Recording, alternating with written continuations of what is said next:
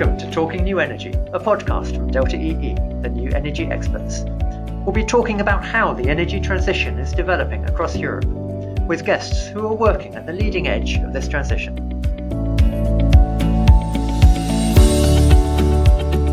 Hello, and welcome to the episode. Today, we're coming back to the area of home energy management for the second time in this series, but today looking at it from a different angle. A couple of weeks ago, we heard the perspectives of people working on this topic from E.ON and Centrica, two big European energy retailers. One of the challenges we didn't look at then, which we are looking at today, is how companies like E.ON and Centrica can connect to and communicate with the growing number of controls, assets, and devices in our homes. So that's the topic we're exploring today. It's all very well having a connected smart thermostat, a connected EV charger, and an inverter for your PV system, for example. But what if they all have their own communication protocols and companies like E.ON and Centrica just can't reach them? So today I'm delighted to be joined by two people who live deep in this world of connecting assets, controls, devices in people's homes, and of course our Delta EE expert. We'll do our best not to get too techy, and we'll give you a flavour of how easy or hard it is to connect everything in the home together. My first guest is Nicholas Arpula, who looks after e-mobility and smart energy for Kio, an integrator for a standard known as EE-Bus. Hello, Nicholas. Hi, John. Nicholas, many of our listeners won't know what EE-Bus is, or may have heard of it, but still don't understand exactly what it is. Can you give us a super simple explanation, please, of what EE-Bus stands for and what it is?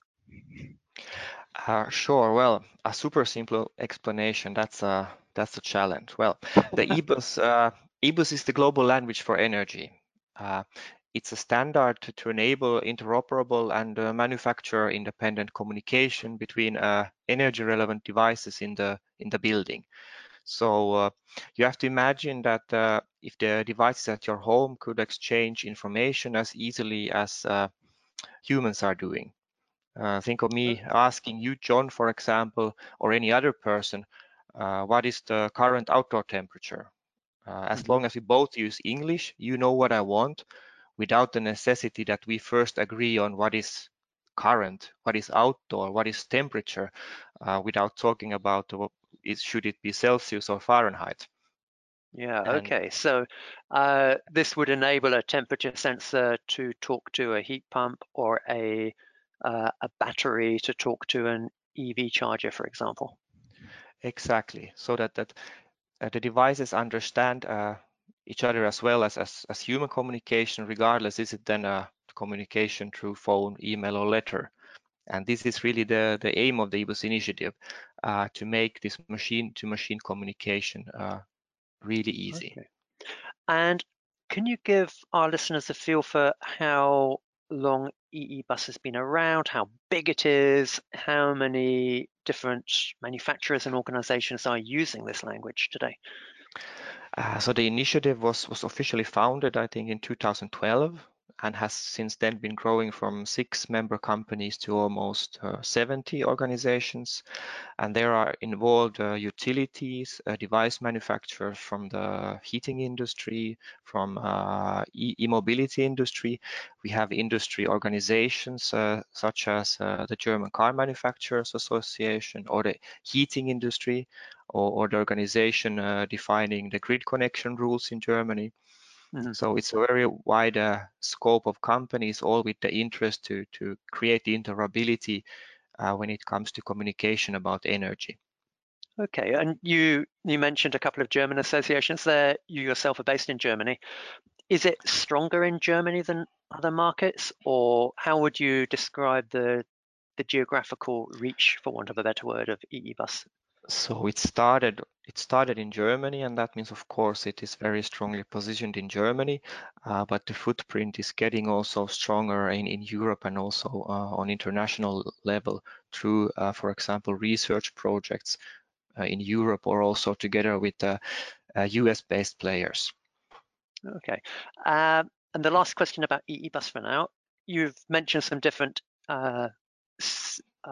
segments of the new energy landscape, so heating or e-mobility, for example. Would you say EE-bus is stronger in certain segments than other segments, or which segments is it strongest in? I would say that the moment the strongest focus points are in the integration of e-mobility with the building and the grid. Then of course of integration with of the heating with the local energy management, and of course the integration of the whole building with the grid side. So to enable this interoperable communication between the smart grid and the smart home. Okay. Nicholas, that's a great scene setter for EE-bus. My last question for you right now is your role at the company that pays your salary, Kio, because you don't work directly for EE-bus. Can you just give us a very quick summary of what you do at Kio? So we at Kio are a software company specialized in e-bus software. Means we make energy relevant devices to speak e-bus. I'm a key account manager there.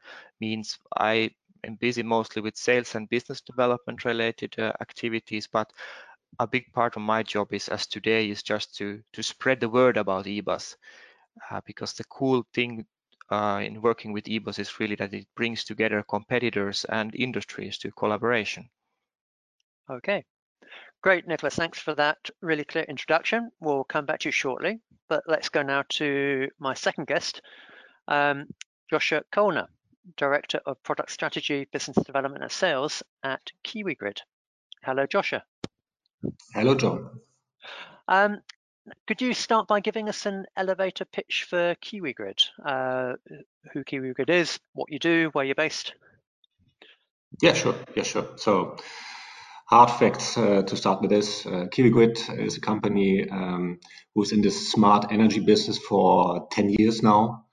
And I would say we are a smart energy platform operator, connecting all the assets and the devices in the field, no matter if it's heating, e-mobility, or even electricity, and try to connect all the different markets roles in this game, and try to, let's say, push the interaction between all the players to enable, let's say, new energy world and care for distributed energy to be accepted in the business and the market. Okay, and who do you typically work with or work for? It's a mixture of OEMs, retailers, so utilities, of course, automotives, energy service providers, and wholesalers as well. Okay, so your platform is helping these companies to connect different assets, devices from different manufacturers together in your platform. Exactly, and even from different use cases and perspectives. As an example, an automotive company has different, let's say, use cases and goals and benefits for their end customers compared to a utility or an OEM. And we try to bring this together, that all of the benefits for, let's say, the customers, the end customers, can become true. Okay. And can you give us a feel for the size of your business? I don't know, people or geographical footprint or type example clients? Sure. So our focus area is focus market is the European market, mainly Germany, Nordics, France, Spain, Portugal, Austria, Italy, UK. And currently we are 150 employees in our company, and just to name some numbers about connectivity. Currently, we operate several 100,000 devices and assets all over Europe. Okay. So you've reached a really impressive scale already, and still growing, I imagine. Yes, still growing. Yeah. Yep. It's a challenge. Yep. And I'm glad you listed the UK as part of your European footprint, Joshua, because although we're left the EU, very sadly, I still feel the UK is very Exactly. much part of Europe. So the business started for us in 2013 in UK, and no one was speaking about Brexit during this No. time. Well, let's not go any further down that route. But my last question for you now, to help our listeners understand how you relate to what Nicholas introduced, do you work with EEBus, and how do you see EEBus amongst your job of connecting all these assets together on your platform? Yeah, thank you. So we are a member of the EEBus organization, and of course we are, let's say, involved in several research projects, like Niklas already mentioned. What is important to say from, let's say, from this operations point of view and this business point of view, during the last 10 years, there are not so many devices that support the EBUS protocol, and so we need to stay flexible to integrate whatever comes. So this is in EBUS. And Modbus, SG-Ready, SunSpec, OCPP, cloud-to-cloud connectivity. So there's a huge, let's say, bench of different connectivities, options, and we try to cover all of them, including EEBus. Okay. Thanks, Joshua. We'll come back to you shortly. Let's now introduce my final guest, our Delta EE expert, Alex VL. Hello, Alex. Hi, John. So, Alex, you joined me on the HEM podcast with Eon and Centrica and helped us understand the HEM landscape and set the scene there. Now we've got a techie focus on the area of home energy management. So we've had very clear introductions from Nicholas and Joshua in terms of their activities.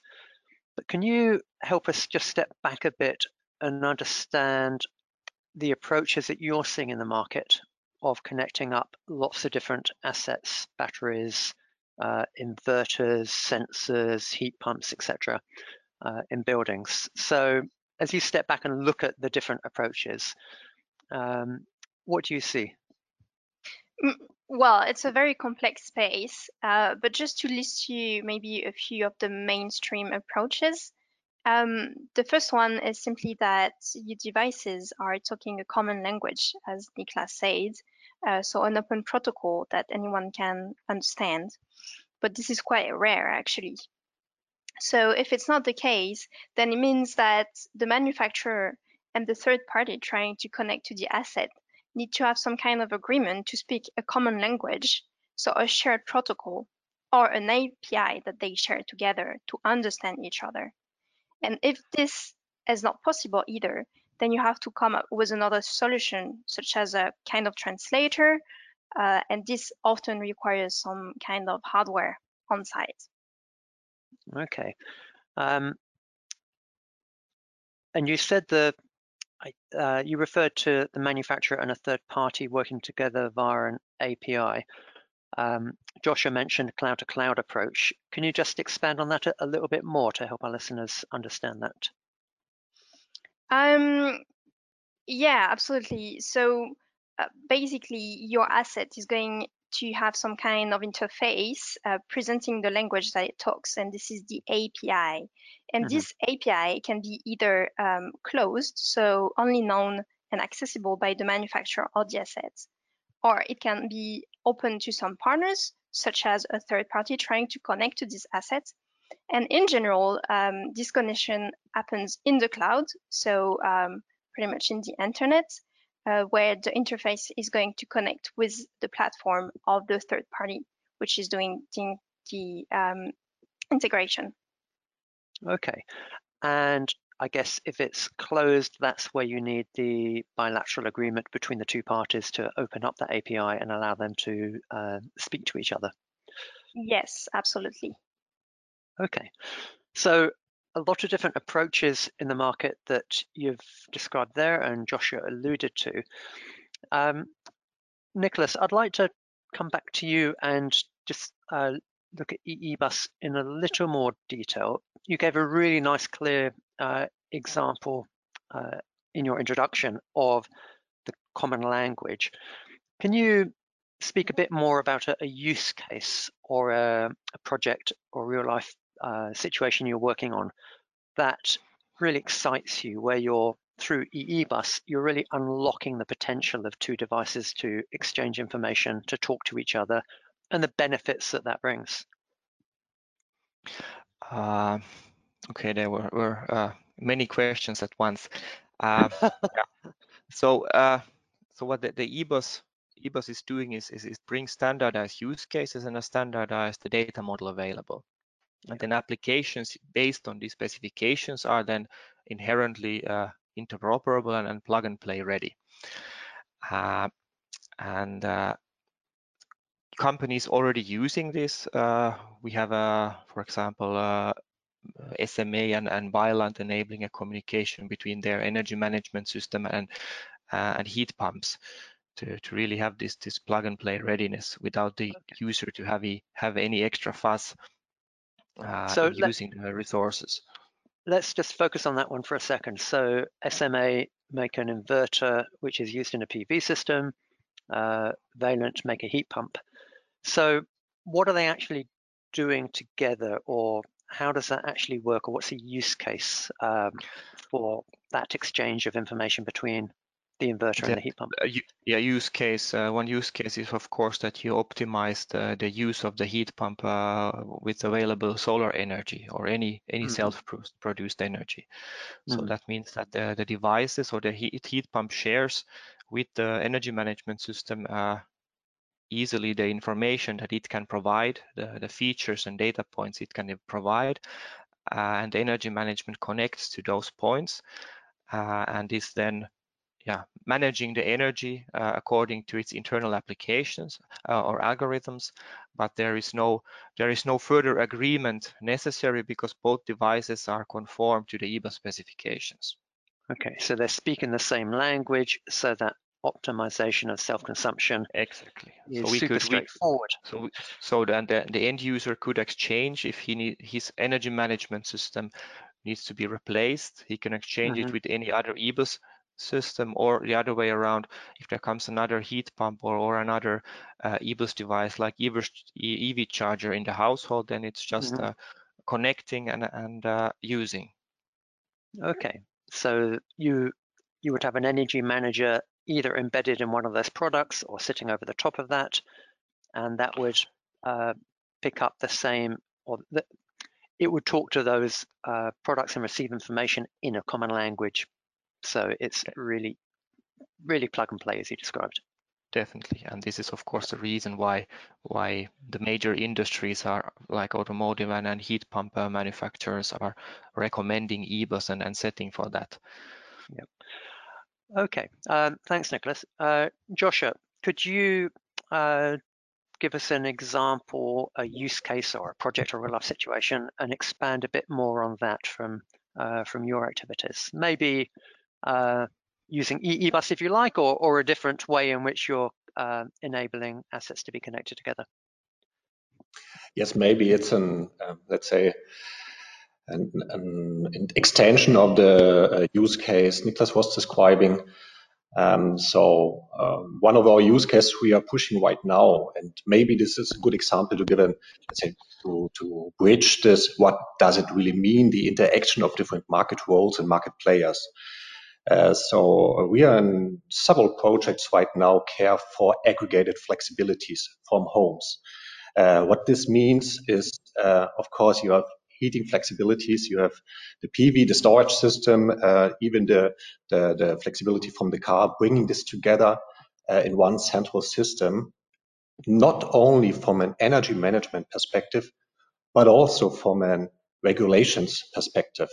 This is what several, let's say, regulations wants to have.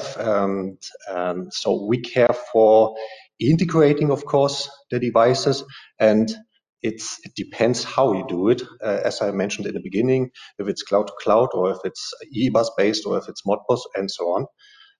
We bring this together, we calculate what really happens in the next couple of hours on this household, and we forecast the behavior of the grid and what happens on the trading floors.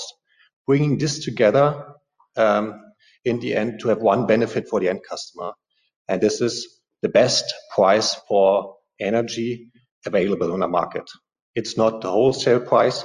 It's not, let's say, grid-related fees. It brings the distributed energy to the household and makes the best out of it. Okay, and you might have a platform, as you said, that's got very large numbers of assets feeding into that from very many households. On that platform, presumably, you've got to use a variety of approaches to connect those assets to your platform. So on a single platform, you might be using EE-bus, Modbus, cloud-to-cloud, as you described. You have to work with whatever's necessary. Is that correct? That's correct. That's correct. And to my experience in this field is it's not all about the connectivity itself.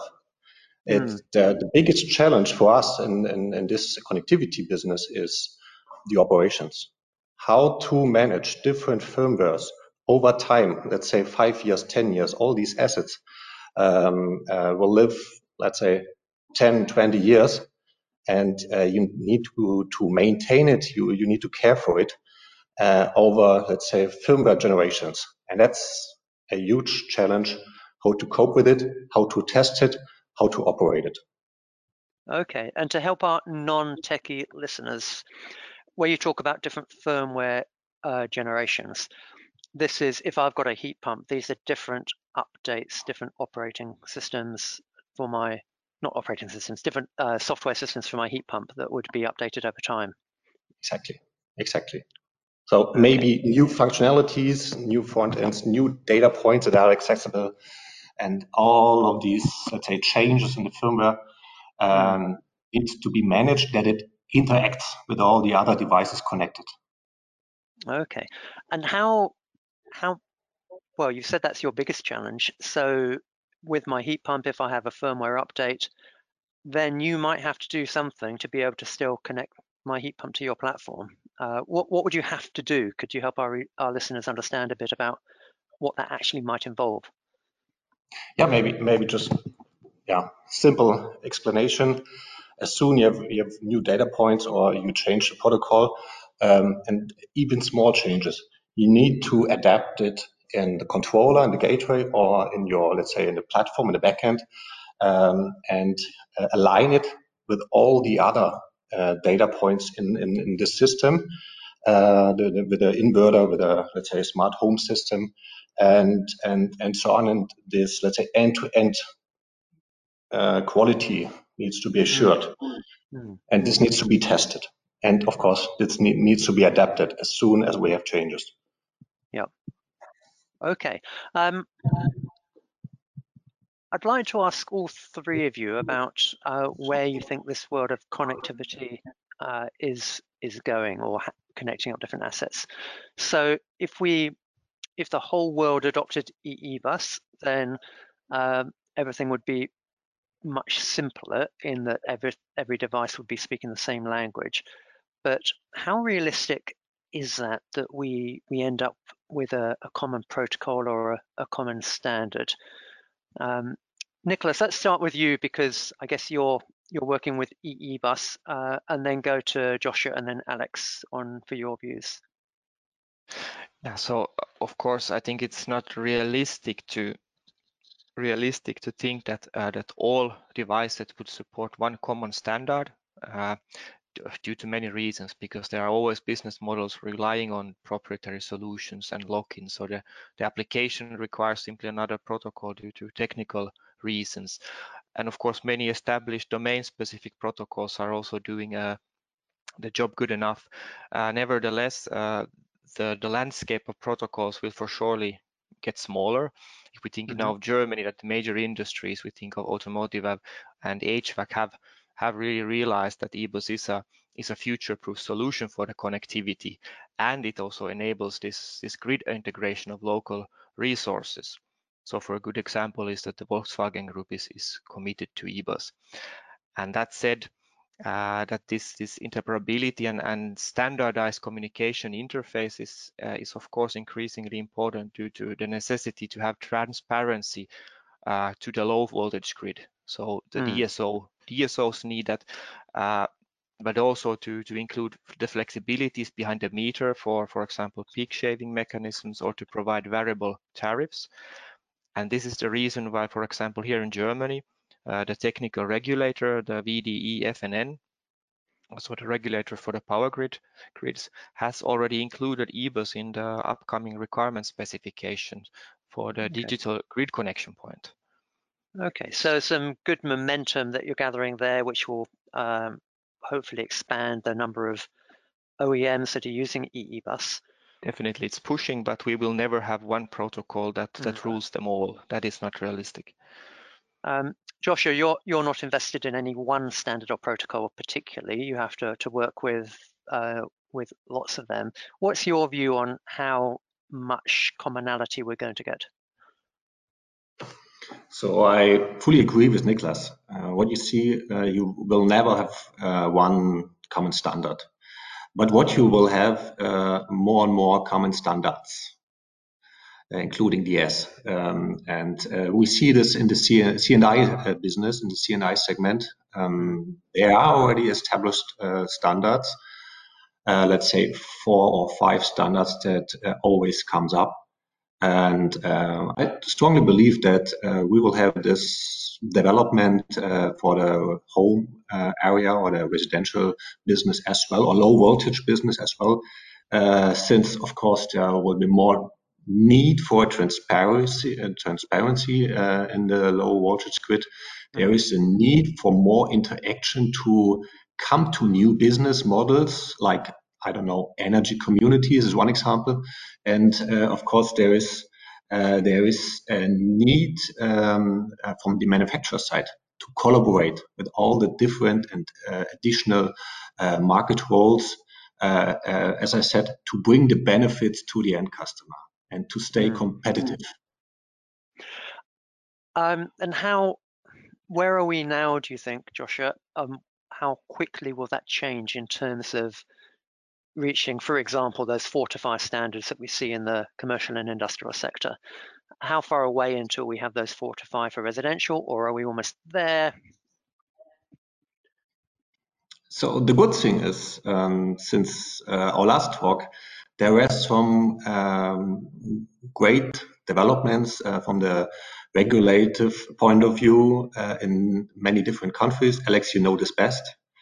And this helps us to bring in more business relevance and standardization, that there is a strong need to go this way. I would say currently it's still a mess. It's still a lot to do to bring things together, but more and more standards come up, and the trend is clear that I would say in the next 4 to 5 years, most of the assets of the devices will talk at least one common standard.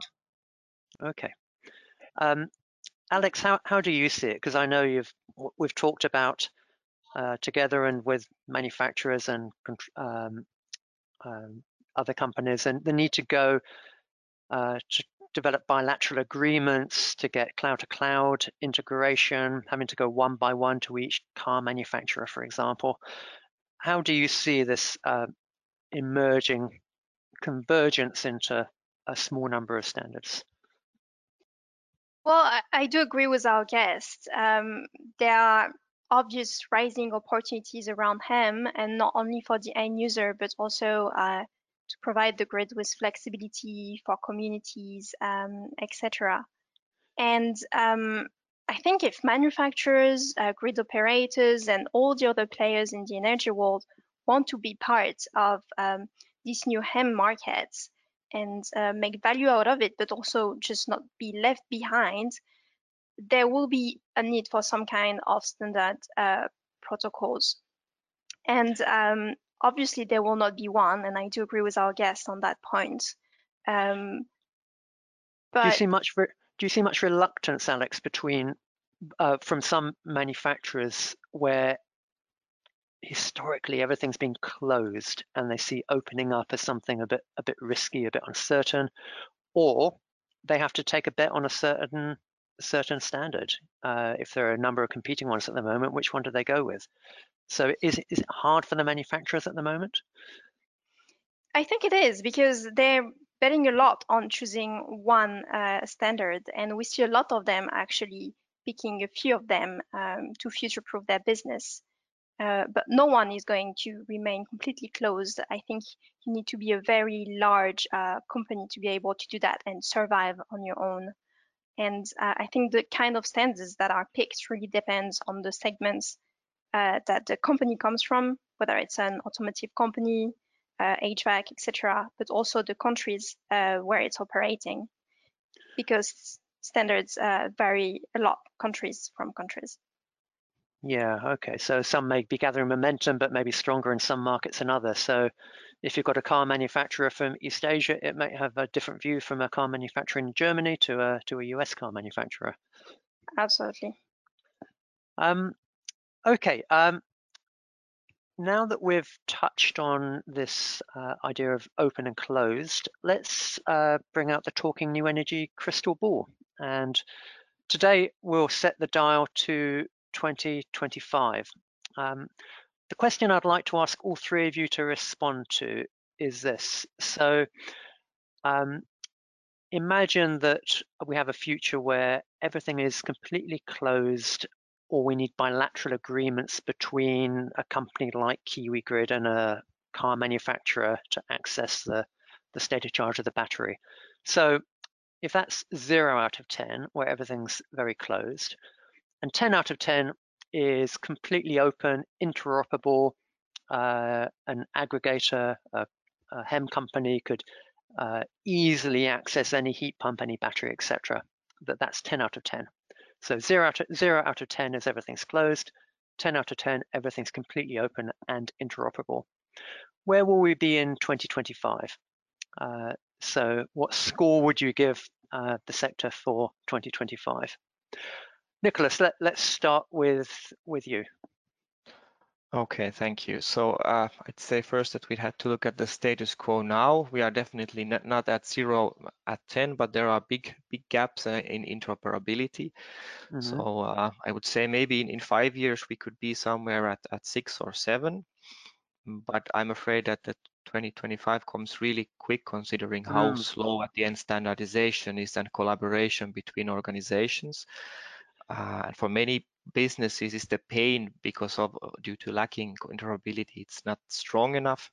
We have a lot of proprietary ecosystems also in 5 years, and then I also think that many of these global IoT platform providers will come from the entertainment domain also into the energy domain. But I think that the development is very good in Germany and Europe. That's, I would say, I'm optimistic, and I say 7 out of 10. Okay. And where would you put us today? You said a lot lower, presumably not at 0, but what mark would you give us today? I would say something like 3. Okay. So making good progress, but yeah, 2025 will come around quickly. Joshua, how about yourself? So looking at the openness and interoperability of all the different, let's say, devices and assets in 5 years, I would say maybe 7, but it's a negative 7. And this comes. What do you mean by that? I mean, personally, of course, I'm enthusiastic that this will happen. But if we see it all over the world, we have special regions. I just pick out Japan or China. Even in all the different European countries, you have